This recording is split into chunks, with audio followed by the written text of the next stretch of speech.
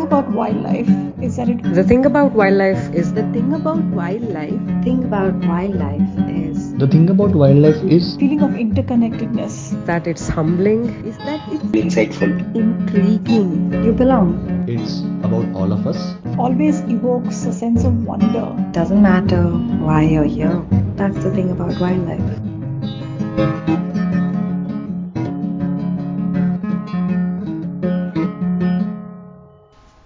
Hello there, listeners. Welcome back to a new year, new season, and new series of The Thing About Wildlife. I'm kickstarting this year with an exciting 10-part series that peers deep into the Andaman and Nicobar Islands that lie between the Andaman Sea and the Bay of Bengal, off the eastern coast of our biodiverse country's mainland peninsula. This archipelago, that we often gloss over on a map or may pay attention to only fleetingly as a potential vacation spot, is actually a sprawling assemblage of over 570 islands, each one more unique than the other.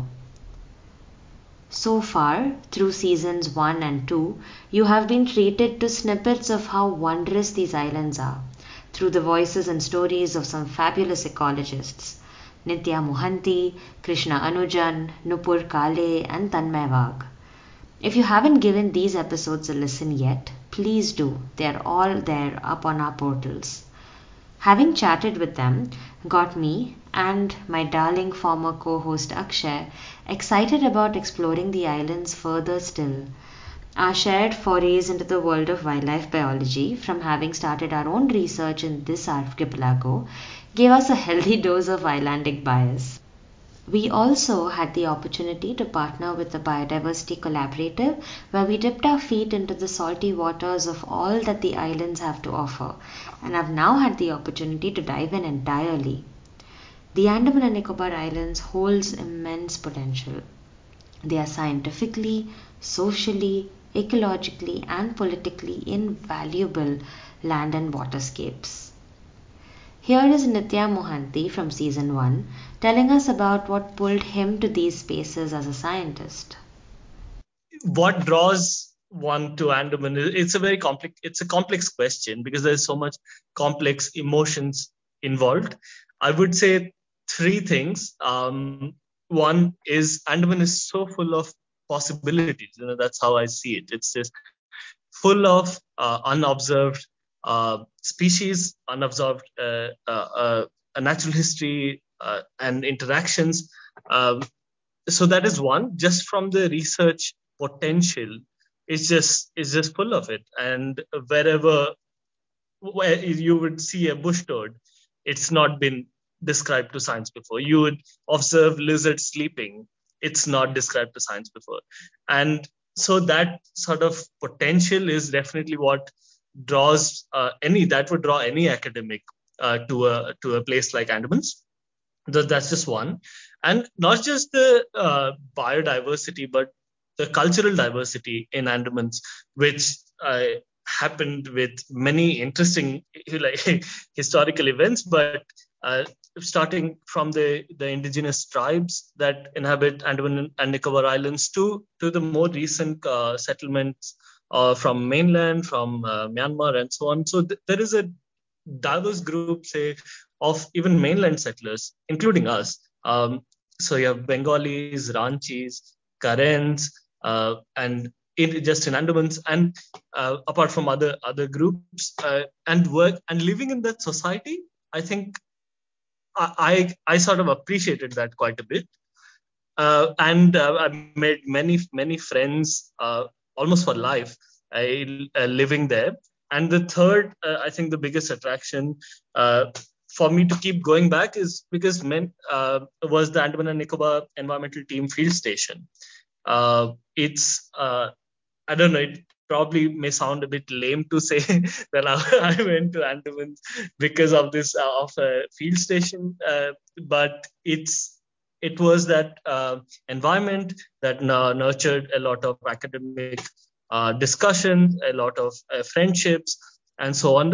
A group of people, it's great to feel that you're part of a group of people who want to answer questions about this place And while doing so, you meet so many local people who help you, kind of inspire you to do a lot of to understand a bit more about Andamans systematically, if we may, for the scientific literature. I think that kept me sort of wanting to work in that system. And I think if you can look past the sandflies and all the rain and your fungus on your clothes and giant centipedes and snakes, in just if you can look past that in your first season, I think then you would want to keep going back for more. It's the only place I can call home, apart from Bhubaneswar, where I was born. Yeah. Krishna Anujan too reflected on how much we still have to learn about the islands in our conversation from a couple of years ago, and how we've barely scratched the surface. It's an archipelago which has islands of different sizes. It's actually a really cool system to be studying, say, questions of island biogeography or questions of, say, management, because there are different types of forests. We can look at even actually basic ecology questions. So some things I'm trying to answer with the system were to see whether questions of island biogeography, which is, say, by properties of an island, by the size and by the distance of it from a larger body of land, can we predict what species are there. But I wanted to take it to the next step of trying to see, okay, now if we can predict what species are there, can we also predict how well they function? Is it a more efficient system versus a less efficient system? Do larger islands have specific properties that set them apart? Do smaller islands have specific properties that set them apart? So things like that. And the Andamans is actually, I think it's a cool place to study all of this, because it's got a spread of really different island sizes, different management types. There's a lot going on that in the real world influences how ecosystems function.